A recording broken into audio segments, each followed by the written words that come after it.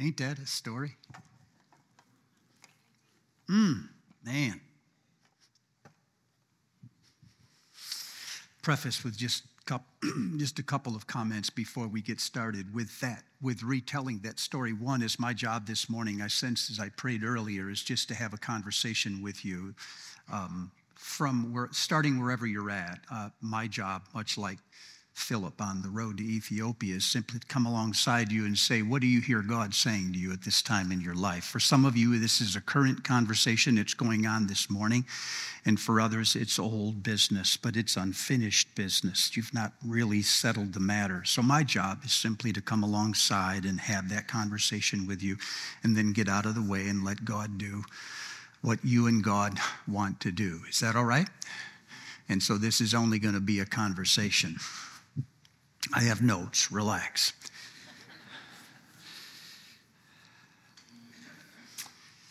So the Philippian jailer said to Paul and Silas, "What must I do to be saved?" And Paul said, "Believe on the Lord Jesus Christ, and you will be saved, you and your house." Are you saved? Boy, it's quiet for a bunch of saved people. Is there any question, is there any word more central to the evangelical church than the word saved? It is used and overused, especially inside of evangelicalism. Strangely enough, when people convert to other religions, they almost never refer to that as getting saved. But when people convert to evangelical Christianity, we always consider it being saved. I'm not dismissing it. I'm just saying that language is pretty unique to us. When did you get saved? How many got saved? Do you know how to lead someone into getting saved? These are the questions that have controlled the conversations and the reporting process in the church since I was, in the 1800s. But it raises the question, what does it mean? It's not a bad question. It's not a bad mission, for I think it is the mission of Jesus, isn't it?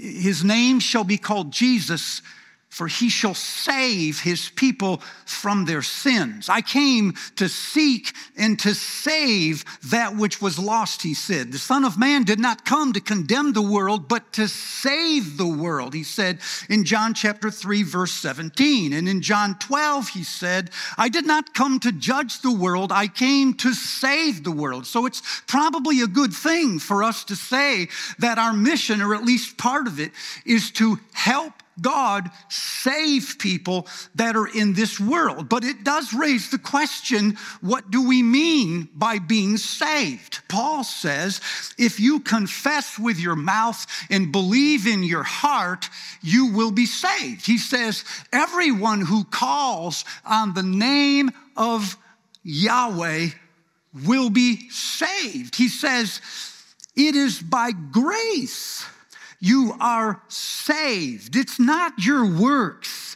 It's the gift of God, so that none of us can boast. So it sounds like Paul is saying what it means to be saved is to believe in God or in Jesus Christ. But all that does is move the question to another word. Now we're asking not what does it mean to be saved, but what does it mean to believe? I'll pause, exhale, and you catch up. Are you there? I think, depends on where in the Bible you're reading, but if you were to take the question, what does it mean to be saved? And you were to walk with Jesus on the road to Emmaus. And if Jesus were to begin with Moses and answer the question, he might say, to be saved, is to be free.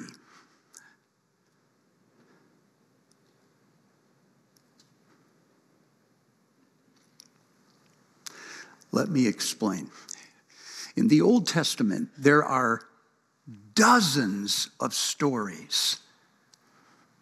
But there is one story in the Old Testament that acts as the center to all other stories, and it's the story of the Exodus. The Exodus in the Old Testament is kind of like the sun in the solar system. There are lots of planets or lots of stories, but they all revolve around the telling and the retelling of the Exodus. This is why. I'm not making this up. If this were a class, I would bore you by proving it, but just take my word for it. This is why when you get into the Psalms, there is no event more referred to in the Psalms, which is Israel's hymn book, like the Exodus. The psalmists are continuously talking about what God did for his people in the Exodus. It says, come and let me tell you the works that God has done so you can tell your children.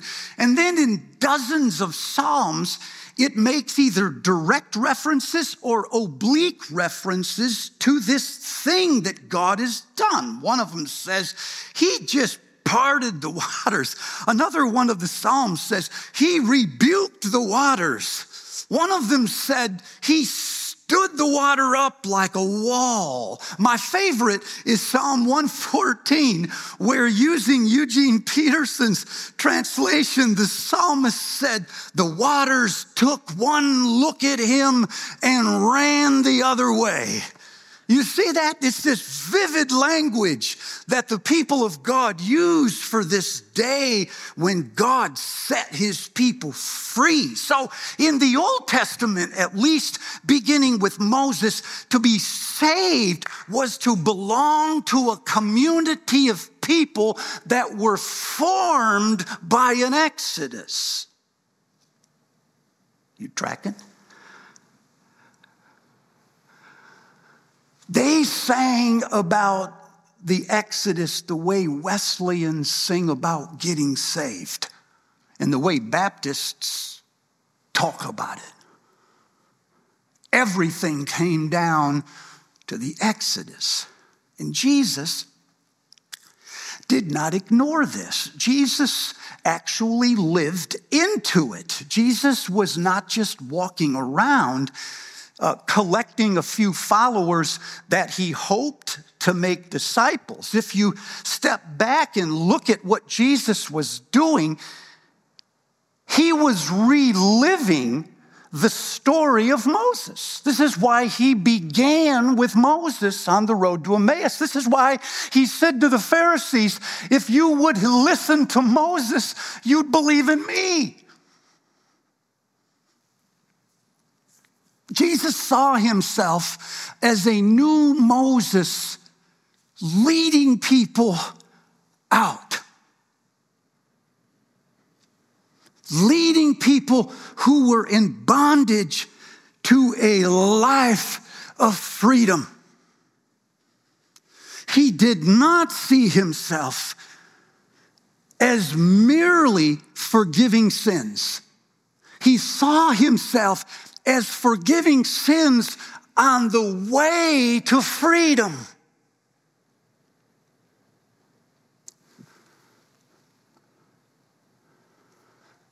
So when we ask, are you saved? What we're actually asking is, are you free? And when people wonder how many got saved in our church, what they're really asking is, how many are free?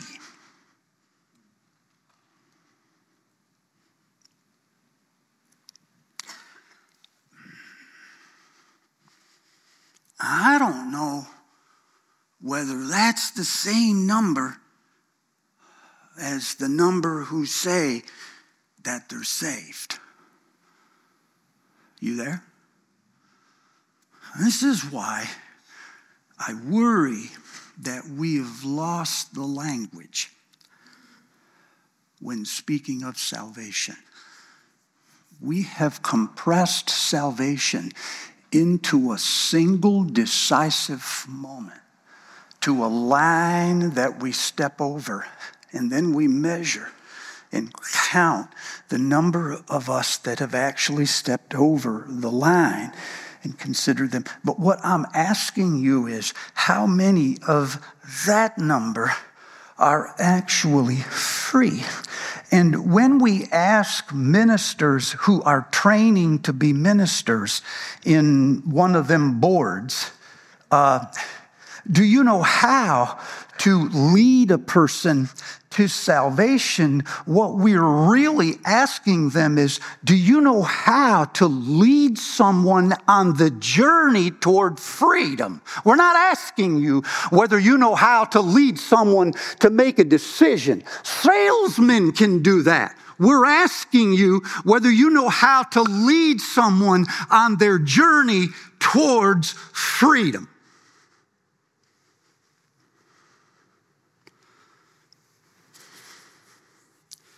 And this feels to me like much more than a single moment. To be sure, so you don't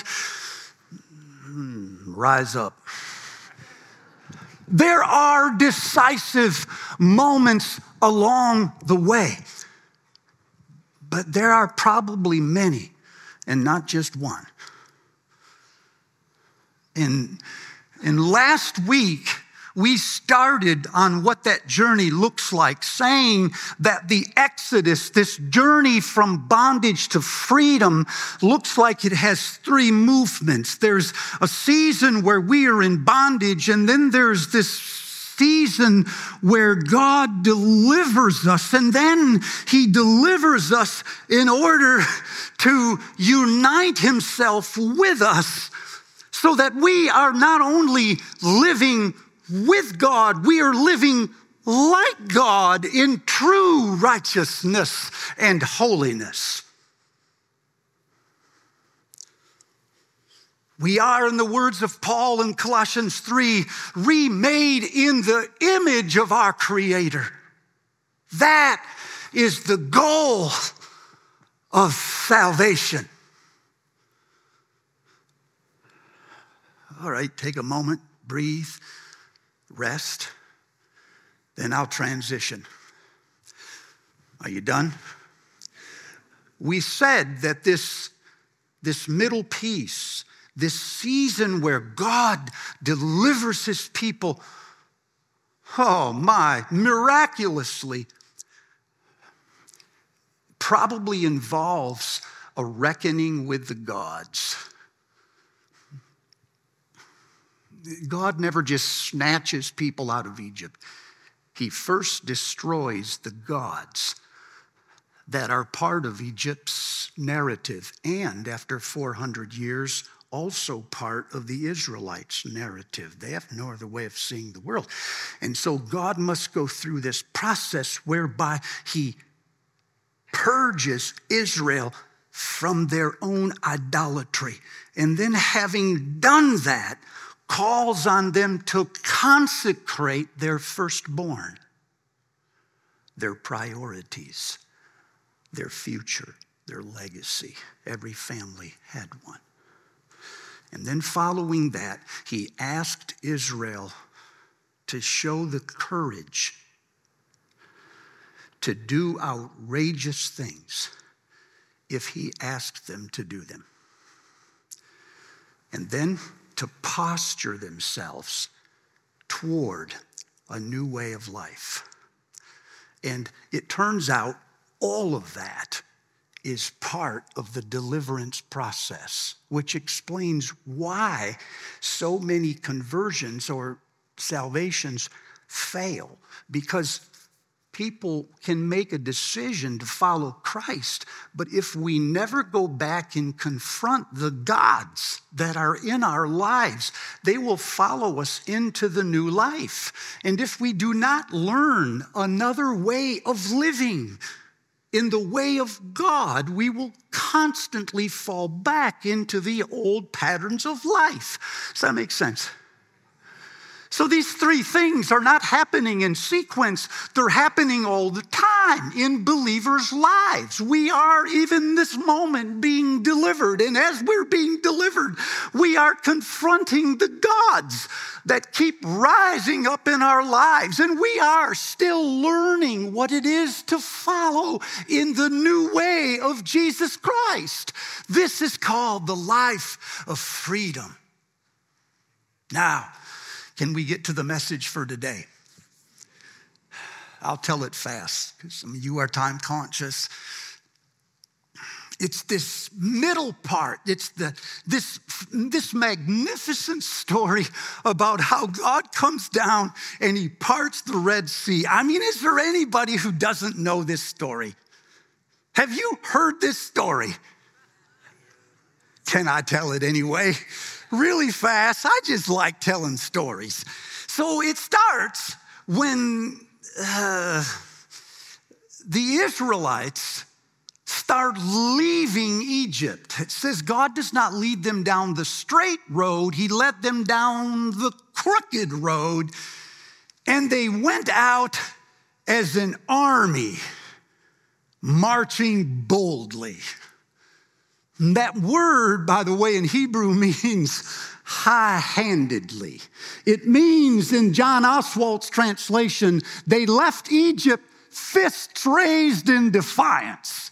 You can see them, can't you? 600,000 men, because only the guys were doing this, plus their family, and they're leaving like this, out of Egypt. Pharaoh finds out that he's lost his entire slave base. His economy, already in shambles from the hail, is going to get worse. So he mounts up an army, 600 of his best tanks or chariots, and thousands of soldiers, and they march in columns toward the Israelites who are moving into a wilderness region. It says in chapter 14, they were hemmed in by the desert. And now that they're hemmed in, the Egyptians are closing on them quickly. It says they were, in chapter 14, says it again, they were marching out boldly, high-handedly. And then they heard the sound and the rattle of war. There on the coast of the sea, they turned around and they could see the cloud of dust that was rising from the chariots and the horses, and they went into panic mode. Chapter 14, they started to cry out to God. It's the same word that's used in chapter 2. When they were slaves, they cried out to God that he would do something to help them. And before God could say anything, they turned and found the leader, which was Moses, and they started ganging up on him.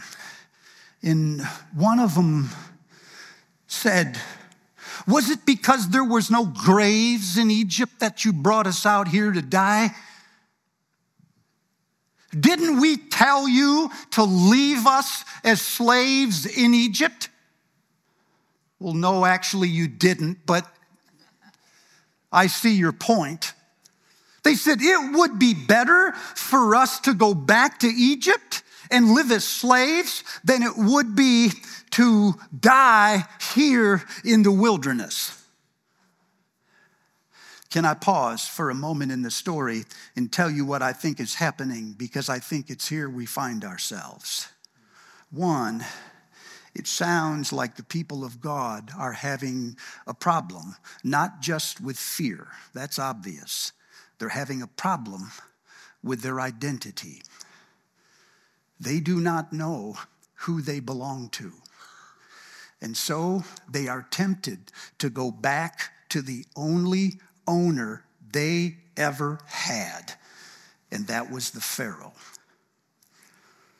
This is a problem of identity.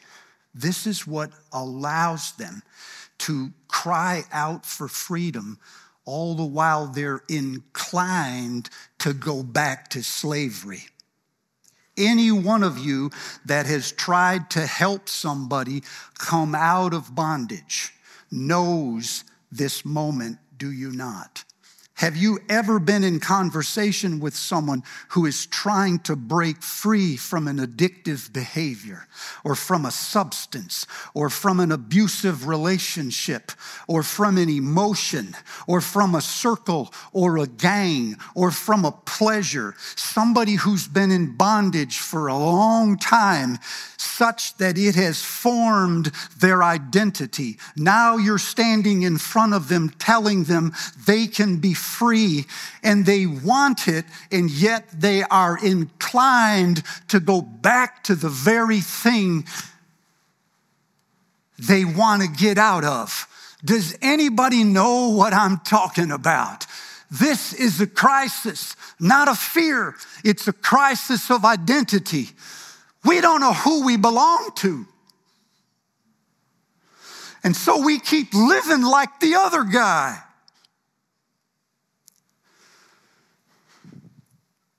The second observation is that it is in this moment, standing in the wilderness, crying for deliverance, while turning to run back,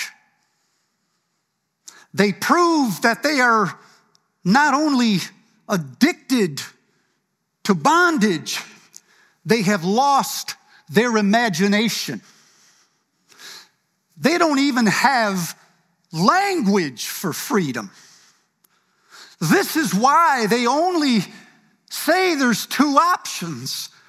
They said there's one, we go back as slaves, or two, we die in the desert. And if you're reading this, you want to say, no, wait a minute. There is a third option here, but you can't see it.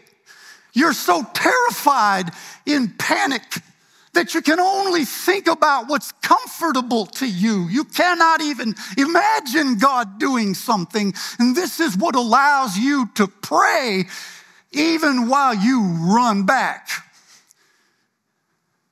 You don't even have the faintest idea of what freedom looks like. Freedom to you is just a softer, kinder Pharaoh. Let me stop preaching and get back to the story. It's at this moment, the people of God, stuck in the wilderness, hemmed in by their conditions, hearing the rattle and the fury of what is behind them, failing to see what is in front of them, that Moses presents a third alternative, an alternative future. Moses says, in effect, wait a second, there is a third option. There is either slavery in Egypt or death in the wilderness, or Yahweh can deliver us and we will be free. So Moses, standing in front of the people, tells them to do the thing that is counterintuitive. To those who are terrified, he says, do not fear. To those who want to run back, he says, stand firm. To those who are trembling on the inside, he says, you must only be still. To those who are paralyzed, he says, get ready to move. Moses presents them with another alternative. He said, Yahweh will fight for you. These Egyptians that you see today, you will never see again. Yahweh will do the fighting for you. You need only stand firm and be quiet.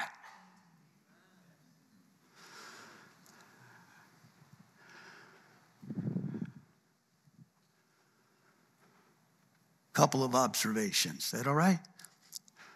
One,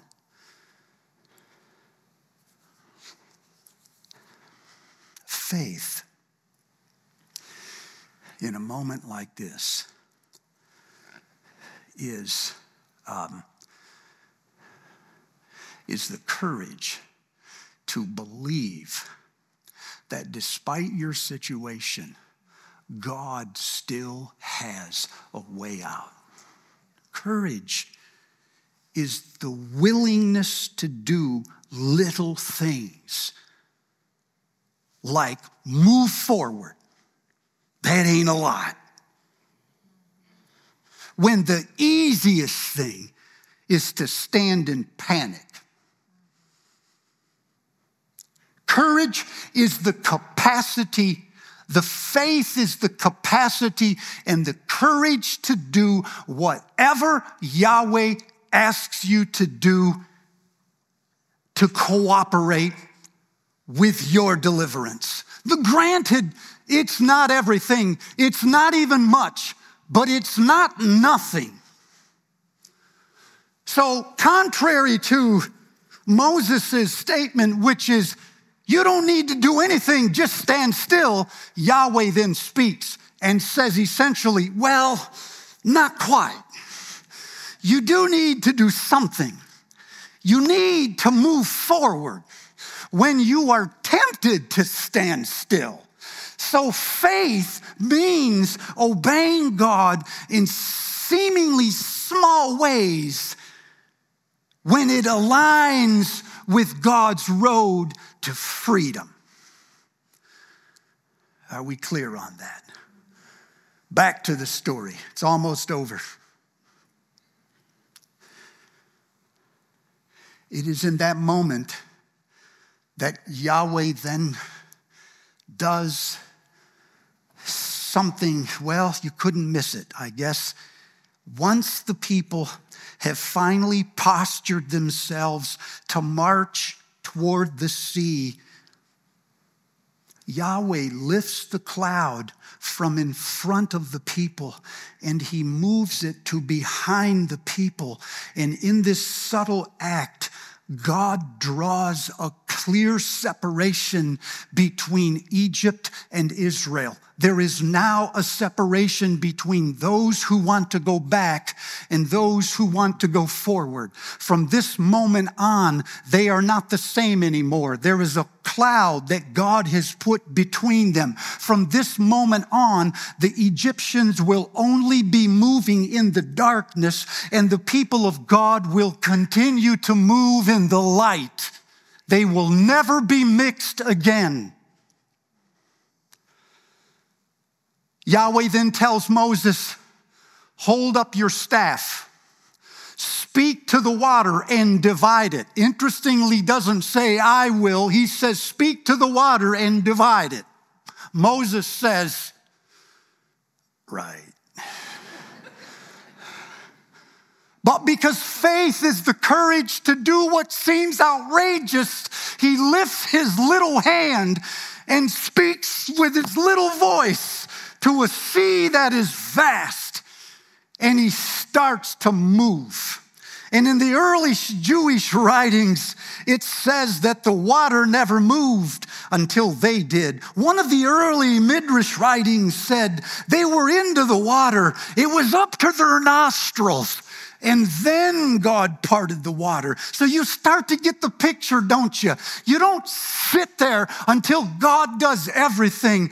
You obey even when God has done nothing.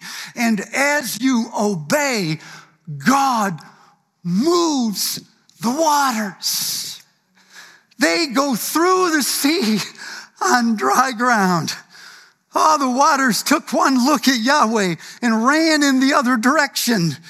And once they were through the sea, The Egyptians in hot pursuit. Pharaoh, blind with rage and power, pursues them into the heart of the sea, exactly where God wanted him. On the other side, Yahweh says to Moses, now lift up your staff and speak again to the water. And he does. And when he speaks, the walls of water start to fall on the Egyptians.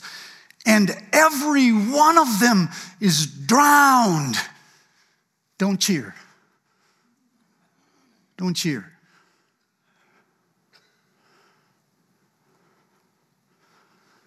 And this magnificent chapter ends in verse 30 and 31 by saying, on that day Yahweh saved his people.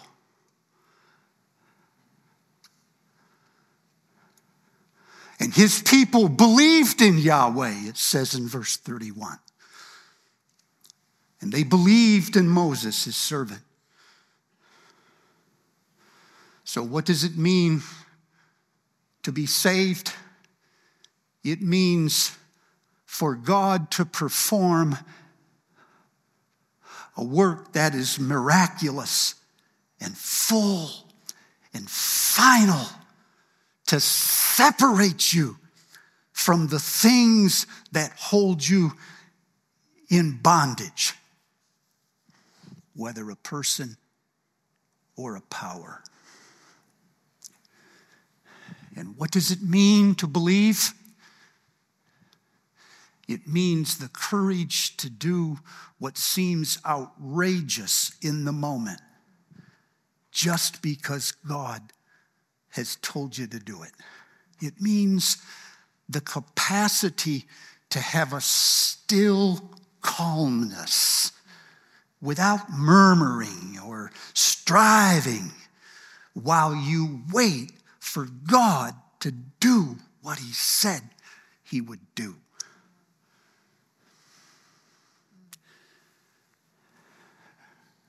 You all right? This is why this conversation between Jesus and between Jesus and those who believed in him is so unnerving.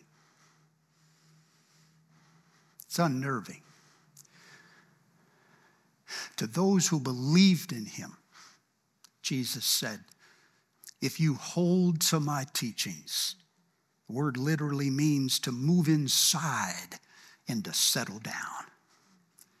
If you live in my teachings, you will be my disciples. You will know the truth, and the truth will set you free. And they said, nah, we've never been slaves to anyone. Well, if you don't count Egypt, Assyria, Babylon, Philistia, and Rome, sure. We've never been slaves to anyone. Jesus says, but anyone who sins is a slave to sin. But whom the Son sets free, they are free indeed. And they say, we are Abraham's children. And Jesus says, if you were Abraham's children, you'd hold to my teachings. But you don't. Thus you prove you're not Abraham's children. And this little chat that began pleasantly ends with Jesus calling them illegitimate children and children of the devil, and them calling Jesus demon-possessed. You can see why this is a rattling text. You wonder how it is a conversation between Jesus and those who believe in him can end so incendiary in just a matter of minutes. And it ends because there's a fundamental difference on what it means to be free. Deferring to their lineage, they assume they are on the other side of the Red Sea. But knowing that bondage is enslavement to any person or power, Jesus knows that they are still on this side of the Red Sea. And there is nothing more pathetic than a slave who thinks they are free.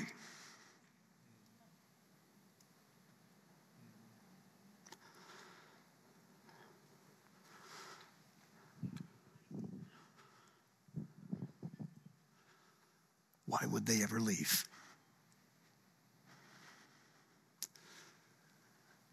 Which brings the question right back to us. I think the way to go out this morning, well, let me just ask you. One, what is it or who is it that you are still in bondage to? What person? What behavior? What default? What pleasure? What image? What substance? What relationship still has control over you?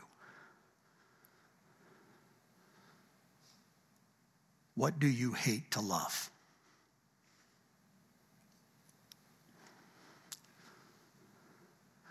Would you bow your heads? We're almost done. But I want to help you find the space for you to answer that question. What is it that still holds me back?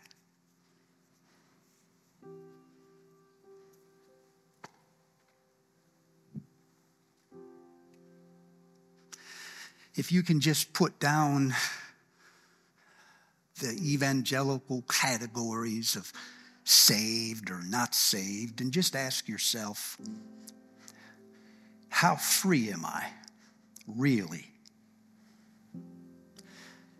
And if God will help you and you have the courage to identify the power or the person that is holding you down, go there for a moment.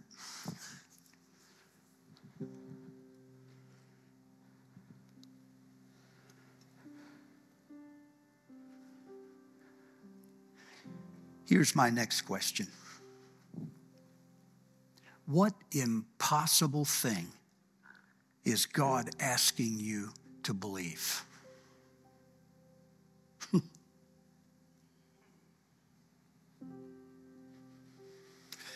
And why is that so hard? Tell him.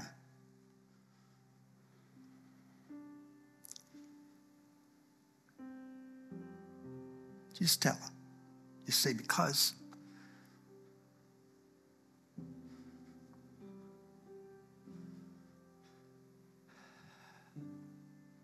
Third question.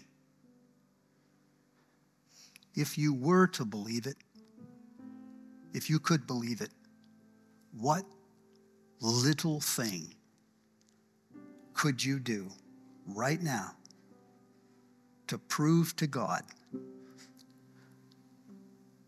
that you believe?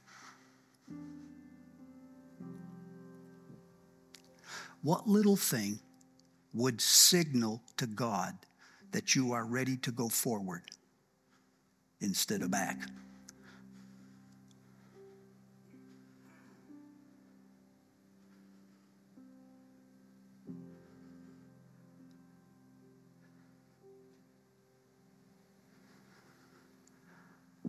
I got one more question.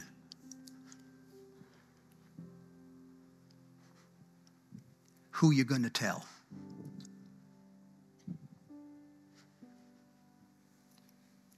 Who will you let hold you accountable? Who will you ask to go with you in this journey to freedom?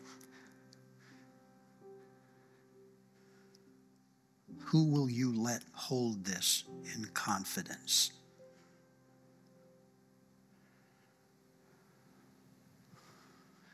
You cannot go alone.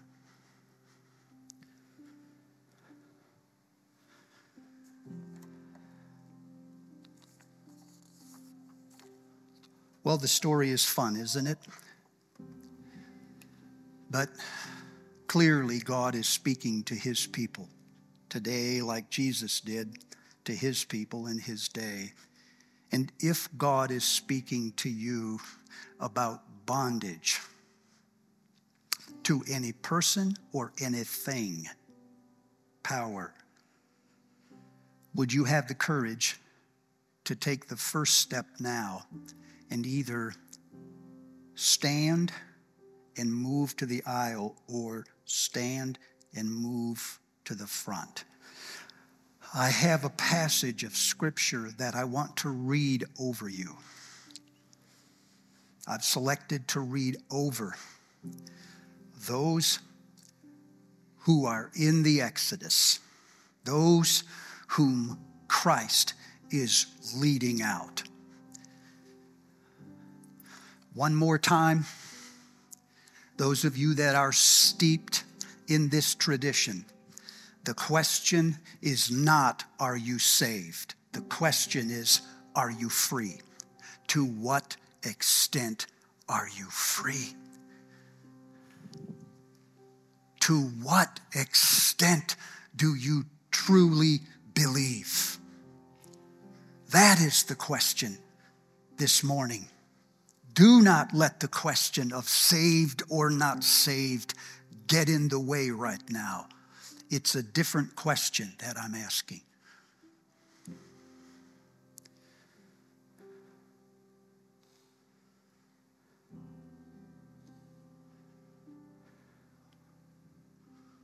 Oh God,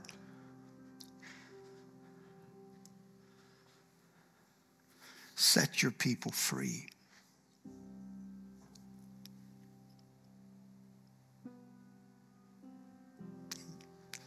You have not given them a spirit of a slave.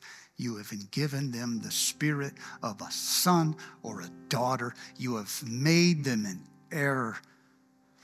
So give them the courage and the discipline to live into that.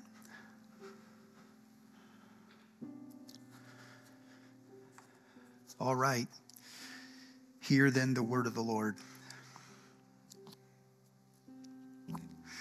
Those of you that are standing or kneeling, listen to Yahweh. It is for freedom that Christ has set you free. Stand firm then in that freedom, and do not let yourselves be burdened again with the yoke of slavery. For he has shattered the yoke that burdens you. He's broken the rod of your oppressors. He will remove the burden from your shoulders. For he has rescued us from the dominion of darkness and brought us into the kingdom of the Son he loves, in whom we have redemption, the freedom from sin. So you are no longer controlled by your old nature. You are controlled by the Spirit of God who is living in you. And if the Spirit is living in you, he will give new life to your tired bodies. And when you are led by this Spirit, you will not be a slave to fear. Instead, this Spirit will make you a child of God. You are no longer a slave. You are a son. You are a daughter. In fact, you are an heir of God himself by that same Spirit that is alive in you. And where the Spirit of Yahweh is, there is freedom. There is freedom. Let the church say, Amen. There is freedom.